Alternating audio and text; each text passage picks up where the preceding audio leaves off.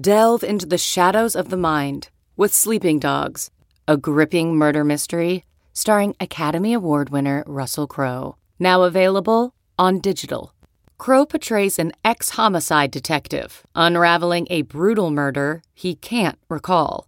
Uncovering secrets from his past, he learns a chilling truth. It's best to let sleeping dogs lie. Visit sleepingdogsmovie.com/Wondery to watch Sleeping Dogs, now on digital. That's sleepingdogsmovie.com/Wondery. CarMax is putting peace of mind back in car shopping by putting you in the driver's seat to find a ride that's right for you. Because at CarMax, we believe you shouldn't just settle for a car. You should love your car. That's why every car we sell is CarMax certified quality, so you can be sure with upfront pricing that's the same for every customer. So don't settle. Find love at first drive and start shopping now at CarMax.com. CarMax, the way car buying should be.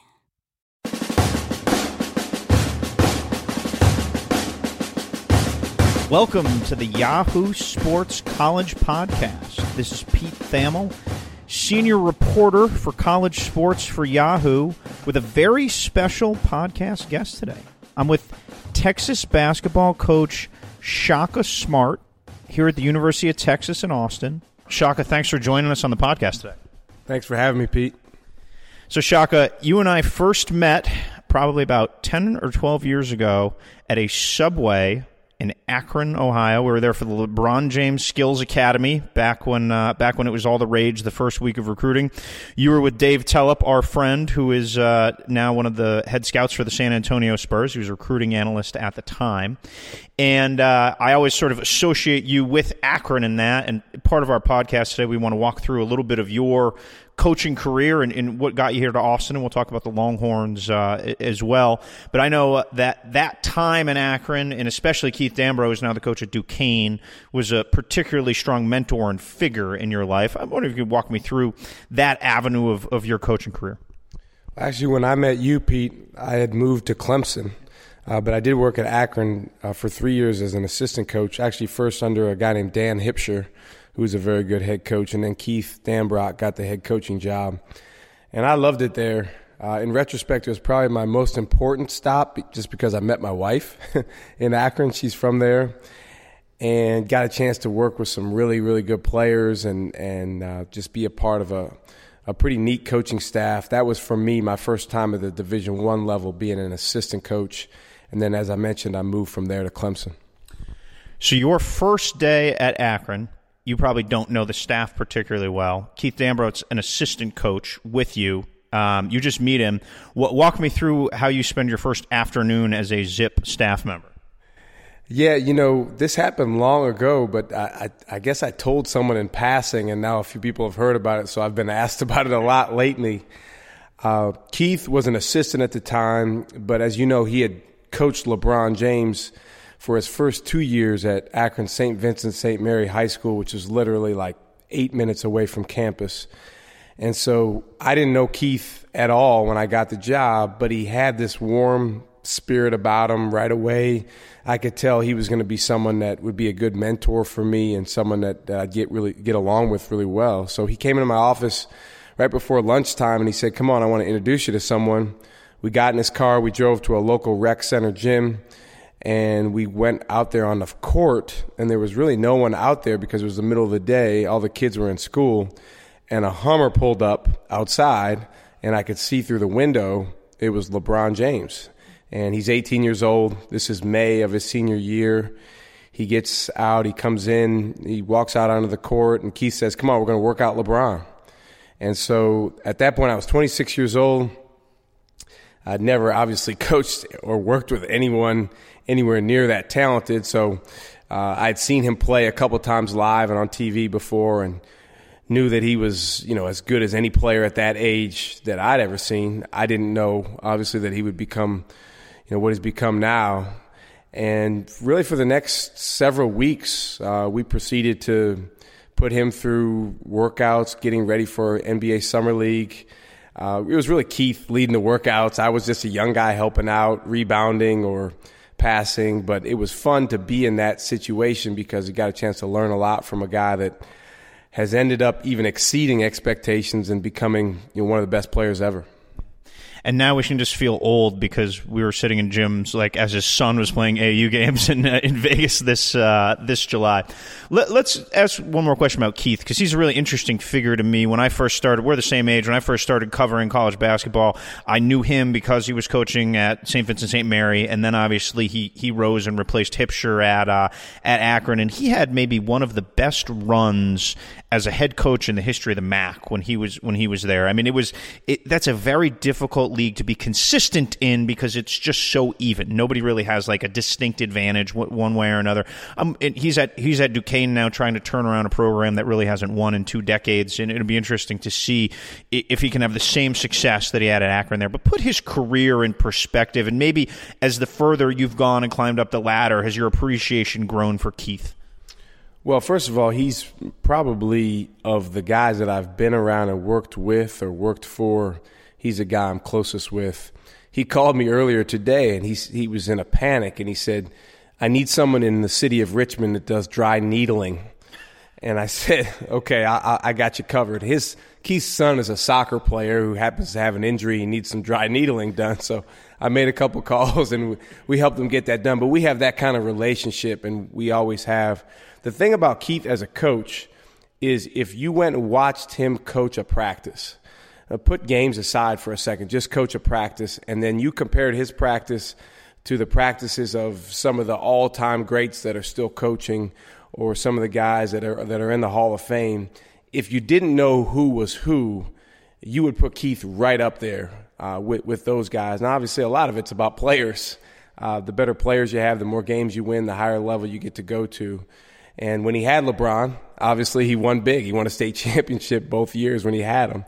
But when you go just straight meat and potatoes basketball coach, he's as good as I've seen. I remember once at the LeBron James Skills Academy, I happened to be sitting next to Keith in the bleachers. It was at the Jar? There, and I knew Keith a little bit, and LeBron happened to walk in, and he just said to me, he goes, watch, he's going to come over and hug my wife. And obviously it's LeBron James in his prime. He walks over, calls her by name, which I don't remember right now, kisses her on the cheek, says hello to Coach Dammer, and I was like, oh, there was clearly like a really strong respect level there. Well, that was an early point in your career, but you really got your start playing at Kenyon College after growing up in Madison, and then you started at California University, Pennsylvania, under Bill Brown. What do you remember about those days? We might rewind this back to Subway because I think that's what you ate for the most part when you were there. I did. So I played Division III basketball at Kenyon. I was recruited by Coach Brown, Bill Brown, who you mentioned, and unfortunately, one of the worst days of my playing career was the day when he called and said he was leaving. And it was, for me, I'd gone to school there to play for him. He was a father figure for me. I didn't really have a dad that was a positive part of my life. But the one positive of him leaving was he told me that when I got done playing, I could go work for him if I wanted to get into coaching. And he really planted a seed in my mind. I never really had thought much about coaching up to that point. But really after he planted that seed, because his opinion was so strong for me, that's what I ended up doing. I graduated from college, and later on that summer, there I was in California, Pennsylvania. It's one of those places that if you didn't have a map or you didn't have a reason to stop there, you would never know it exists. When I was there, I believe there was one stoplight, and I did eat at Subway. Technically, I went to Subway once a day, but I would buy a foot-long sub. At that time, it was a $4 foot-long, not a $5 foot-long. And I would eat half for lunch and half for dinner just because as a GA, I was making $90 every 2 weeks. So I had to stretch that out. If you can believe it, Pete, I lived in an apartment where my rent was $150 a month. I mean, you can imagine how nasty that place was. But I loved it. I was just so happy to be in coaching and be working with guys. And at the Division II level, there's not a huge staff. So even as a graduate assistant, you get a chance to do workouts and scouting and game planning and recruiting. And Coach Brown gave me an opportunity to do all those things. I would imagine that your best win at California, Pennsylvania ranks up with your best win at Texas and your best win at VCU or Clemson. Walk me through. What do you remember about the best win you had there? That's easy. I can tell you the best win because it was the very first game that I got a chance to be a part of as a college coaching staff. We were playing at the Wide World of Sports down at Disney World. There was a Division II tournament down there with 8 teams that had all been a part of the NCAA tournament the year before. And we happened to open up with Metro State out of Denver, Colorado, who was the number 1 team in the country. They had 2 kids that were foreign players. One was from Australia, and I believe one was from Mexico, that were easily mid-major or better Division I players. But they had recruited them to Metro State, and we were able to win that game. In fact, Mike Dunlap was the coach of Metro State at the time, and obviously he's gone on to do some tremendous things in the NBA and in college. But unfortunately, that was the first game. We never had any wins quite that good after that. I want to follow up on Keith, because you had said he was as good a practice coach as you've ever had. A lot of coaches tend to listen to these podcasts because they see him on Twitter. What is one practice tenet you took from Keith Dambrot at Akron that you still use today, or you think separates him? I mean, if he's that good of a practice coach, I'm curious of an example. Well, his attention to detail is terrific. You know, we spent a ton of time on execution at the end of practice, and the guys would be ready to be done. I mean, it would be at that time, 3.5 hours in to practice, and everyone's ready to move on. But he would make those guys execute plays after plays after plays. And the reason I remember so well is because as one of the younger assistants, oftentimes I had to play defense while those guys were working on their execution. And at that time, that was many, many years ago. I think he's kind of lightened up since then. But Keith was just brutal on the guys in terms of demanding a standard of excellence. And, he went after them pretty good. And I'll tell you one thing that he did, Pete, that I think was genius is after practice, there was some repairing of relationships that needed to occur because of some of the things that were said during practice. But he did this. I think it was genius. He himself, and he made us do it as assistants, we would go in the locker room for about 10 minutes after practice, and he would just make sure as coaches we were interacting with the guys and trying to repair some of that stuff so that when they left the building, they were feeling a little bit better mostly about him, because he was the one going after him. But I thought that was really smart on his part. So you had 2 stints, I believe, under Oliver Purnell, both at Dayton and at Clemson. He's very different than Keith, very different than Billy Donovan, who you went to work with at your next stop. Oliver obviously had a lot of success at both Dayton and at Clemson. What were some tenets you took from him from those stops, Shaka? Well, he was a phenomenal CEO as a coach. He had a great feel for everything that was going on in the program, and he was a terrific decision maker. Keith, to some extent, Billy, those guys are very impulsive. They make snap decisions, and they're good at it. Oliver was very, very good at thinking through everything he did, taking in all the information, was phenomenal at taking feedback from players, from assistant coaches, and factoring that into his decisions.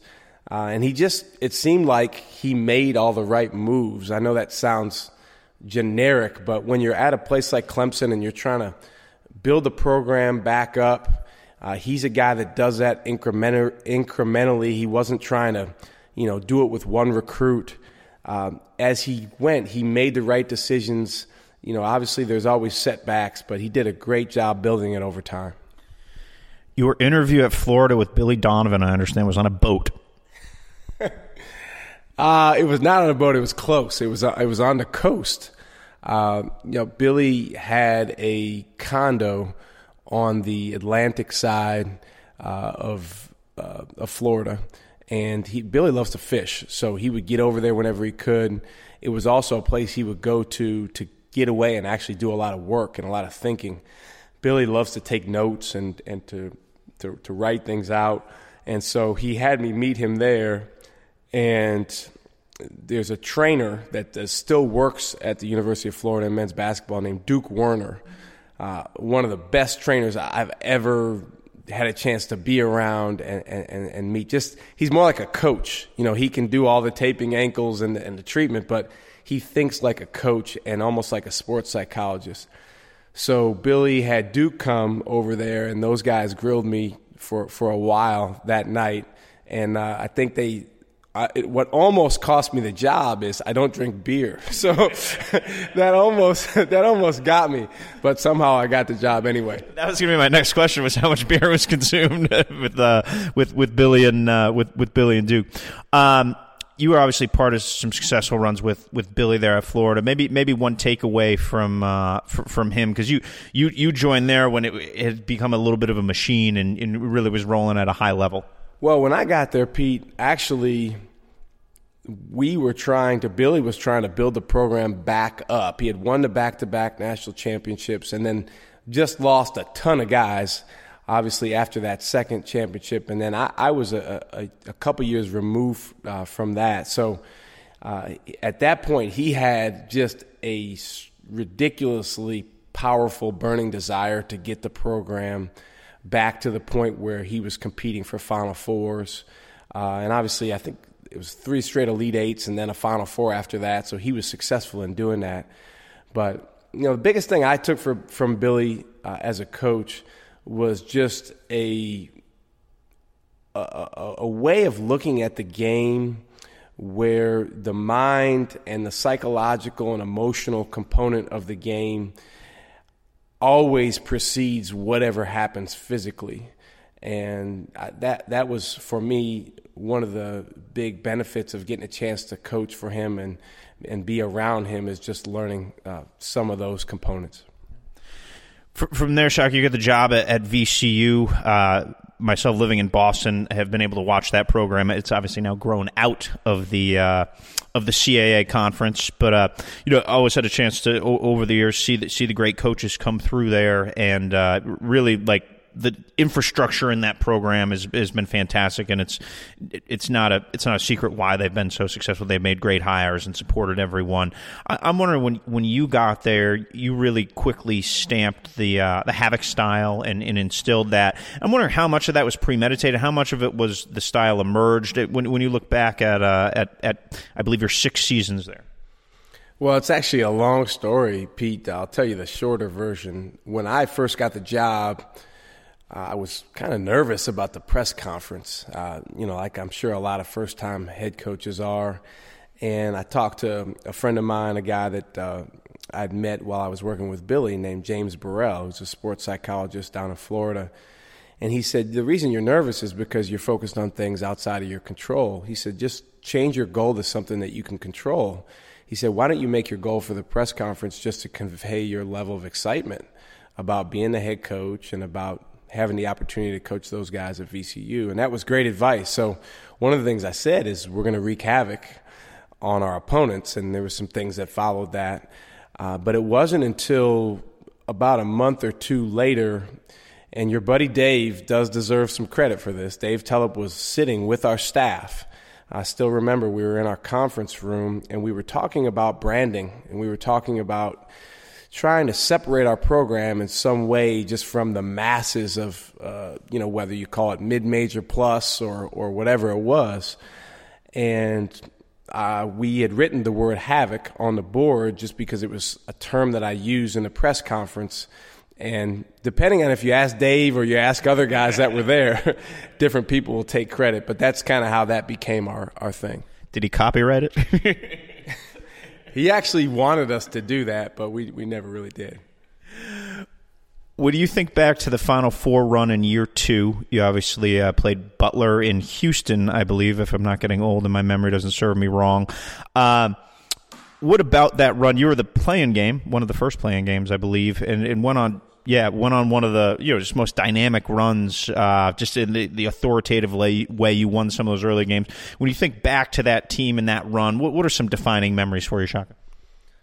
Well, I think for those guys, we had really had a tough month of February. That's what put us in a position where we may or may not make the NCAA tournament. We played well early in the year, had a great January, and then, we were in a tough league. We finished 4th in our league, Pete, so that kind of gives you a sense of the balance. But in the month of February, we had a really challenging time as a team. My wife's father passed away that month. My grandfather was really, really sick. So there was a lot of stuff going on. We were trying to keep the team, afloat, like a lot of coaches do with their teams late in the year. But we really were able to get our guys to turn a page to the postseason, played very well in the CAA tournament. We got the nod from the selection committee. And when we did, I still remember that night like it was yesterday. It was really for all of our players like a new life. And they played so much with nothing to lose. Every game, everyone picked against us. It only added fuel to the fire. But that only works, Pete, if you have confidence. And those guys did. If you remember, we had Joey Rodriguez was our point guard, and he's about 5'8", but he acts like he's 7 feet tall.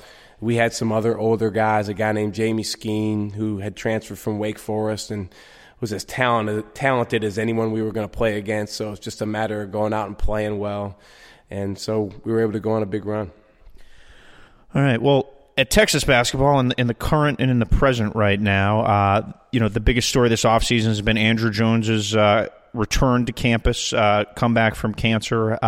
Obviously, he's been given a clean bill of health in the short term. He's back working out with you guys. Just walk me through the arc of that whole story, Shaka. Obviously, people feel really good about it now. I can only imagine just how difficult it was for your team and your staff and Andrew and his family at the initial diagnosis. I wonder if you can walk me through from the beginning of that story to where it is right now. Well, it happened so abruptly, and Andrew was coming back off of a wrist injury. He had broken his wrist, actually, at VCU. We had a game there in early December, and he came back to practice slightly after Christmas, but he just didn't have a lot of energy. And so at first we thought, well, maybe he just needs a few days to get his wind back, even though he had only been out for a few weeks. And he played a couple of days later. We played Kansas here at home. Again, just didn't really have much wind to him. He couldn't get his energy going. Then he played a few days later against Iowa State. We played on New Year's Day up there. Actually, he played really well. He hit a couple big threes to help us win that game in overtime, but still wasn't able to stay in the game very long at all. So at that point, we really knew something's just not right, and he got a blood test the next day. And then a couple of days after that, we got the results of the blood test, and they said right away that he needed to go to the hospital. And ever since then, he's done a phenomenal job of staying strong mentally, and he's obviously been through a ton of twists and turns with his treatment and all the things that go along with that. So that's really been our primary consideration, is just, how is Andrew feeling? Where is he at in terms of his recovery from leukemia? And they've done a great job at the hospital MD Anderson, which is a UT school in Houston, and we're fortunate that Andrew was able to go there and receive treatment as good a treatment as he could have received anywhere in the world. So the end of August was the end of that round of treatment, and he was given the opportunity to come back to school by his doctor, and his doctor said, in terms of his side of it, the oncology side, he's cleared to play. Obviously, with the basketball side, we didn't want to throw him all the way back to the Wolves because he's probably about 25 pounds less than he was, 25 pounds less than he was, before this. And we want him to be able to gain strength and continue to recover. So he's doing a good job. He's taking classes. He's involved in our workouts. He's not necessarily able to do everything, but his attitude's been phenomenal, and his teammates love having him back. That's awesome. Give us a quick snapshot of this team this year. You bring back Osetkowski, obviously Roach Coleman, some really steady contributors from an NCAA tournament team last year that obviously lost a very difficult game to Nevada in the first round in Nashville. You have a 5-man recruiting class coming in, which seems like a very program stabilizing building block class of very good players. Just give me a little state of the union of the current Longhorns. I'm really excited about our team, Pete. It's interesting. A lot of the stuff in the preseason is done based off of recruiting, and it's also more so like elite recruiting. So last year we had Mo, And, a lot was made of that. And he obviously was a terrific player and helped our team in a lot of ways. But this is by far the best team we've had in terms of returning players. If you take out my first year, just because really everybody's new with a first-year coach. So we actually have, 3, 4, 5, 6 guys back that have a really, really good level of experience in Big 12 play. Obviously, as you know, those games are wars.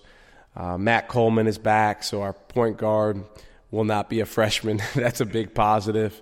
And then, as you mentioned, we have some new guys that we think will be able to come in and play significant roles, but not necessarily be guys that we count on to be our best player. I think when your best player is a freshman big, that is a positive from the standpoint of having a great player, but there are some challenges that come along with that. I mean, you feel like, hey, we got to get this guy the ball. You try to center a lot of things around him. But sometimes, particularly early in the year, and then maybe at different points when you get to the dog days, those guys aren't always ready to shoulder everything that goes along with being the best player. I think Mo and then the year before Jared Allen did about as good of a job as they could, and obviously now they've been able to turn that into success at the next level. But I like the fact that really our 3, 4 best players, none of those guys are freshmen. So we did a micro State of the Union of Texas. Let's transition to a macro State of the Union of the sport of college basketball right now. There obviously is a federal basketball trial, the first of 3 that starts October 1st.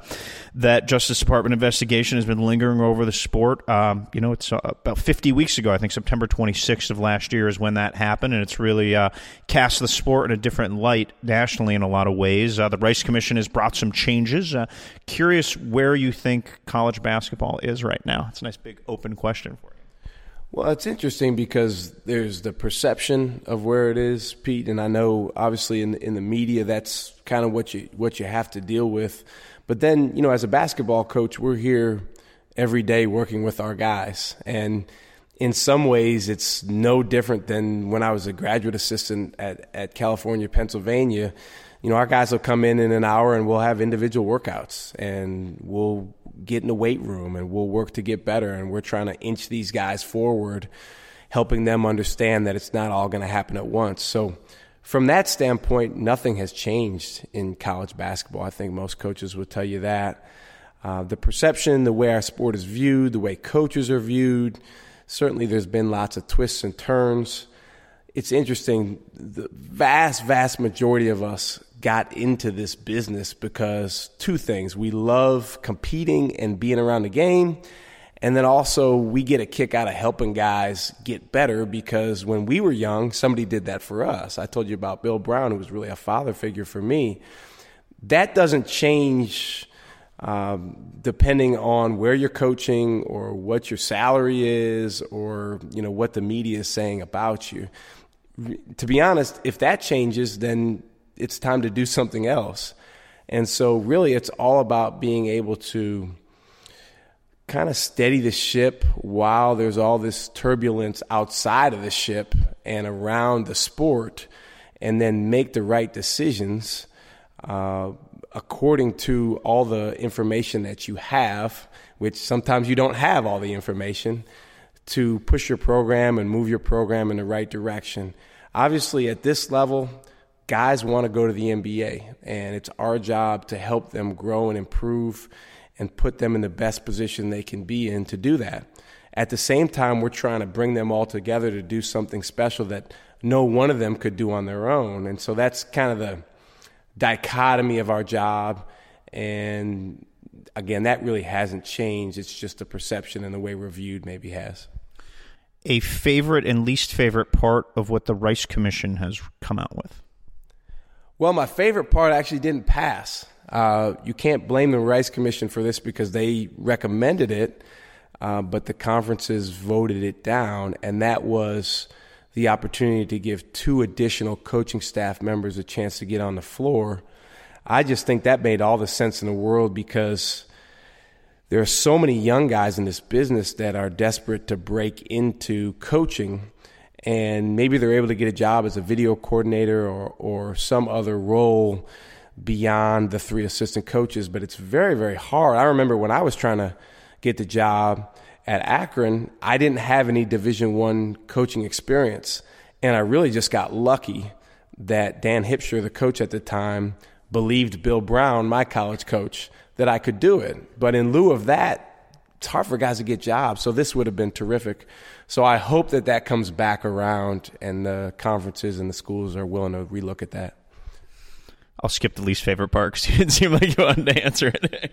I don't know if I have necessarily a least favorite part. I'm intrigued and interested to see how things are going to play out with the changes that they made relative to agents. I don't really know. I know, Texas, for instance, as a state, has very stringent laws relative to agents. So, and obviously the law supersedes what the NCAA says. But it's going to be interesting anytime that you try to differentiate guys based on how good they're going to be. It's a slippery slope because obviously there's the Kevin Durant's of the world that everyone knew from 15 years of age and older was going to be an NBA All-Star. But there's also a lot of guys in our sport that bloom late. And those are the guys it's going to be really interesting to see how that gets handled. Well, we will end on a lighter note. I know you're an avid reader. We talked a little bit about books this July out in Vegas at one of the AAU tournaments. What is the best book maybe you've read this summer or recently, or the self-improvement thing you did in the off season that carried with you, stuck with you, and maybe pass on to the audience? Oh, it's hard to think of one. I mean, Pete, I'm always trying to find something that I can learn from, and I'm lucky I have a lot of people around me that send me ideas and thoughts. I tell you, one book that I have not read yet, but I'm going to read as soon as I get the chance. I've been listening to this woman on podcasts, and I just think that she is phenomenal, and I think there's a lot of carryover into what we do in sports.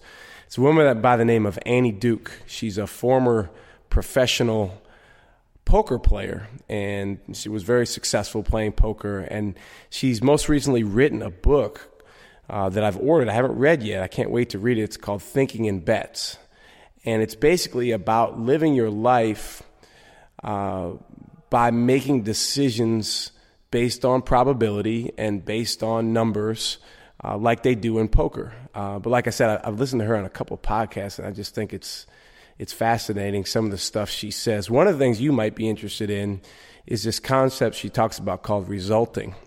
And it's obviously prevalent in the media, but it's what happens when after a game or after some type of result, we all pile on and say, oh, see, because the result was bad, the process was bad, or the play call was bad, or the coach was wrong. And the opposite of that, obviously, is when a result is good, we look at the play call or the process or the coach as a genius. And what she argues is that's a flawed way of thinking, because we could have made the exact same call or the exact same process, and it might have resulted in a different outcome. So it's fascinating stuff to me, but that's one that I'm working on. Last question then, other than the Yahoo Sports College podcast, which I know you listen to religiously, is there maybe another podcast or two you'd recommend to our audience? Well, Tim Ferriss lives in Austin now. His is phenomenal, but that's almost wrong to recommend that one because everybody listens to that one. But it's terrific. I really like Rich Roll and Michael Gervais. Both of their podcasts are just about becoming the best version of yourself. And what they try to do is they bring in people that are trying to be the best they can be, and some people that are very, very accomplished in their fields. Some of them have to do with sports, some of them don't. But those are a couple I like to listen to. Very good. The footlong is on me next time, Shaka. Appreciate you having me. $5. Thanks, man.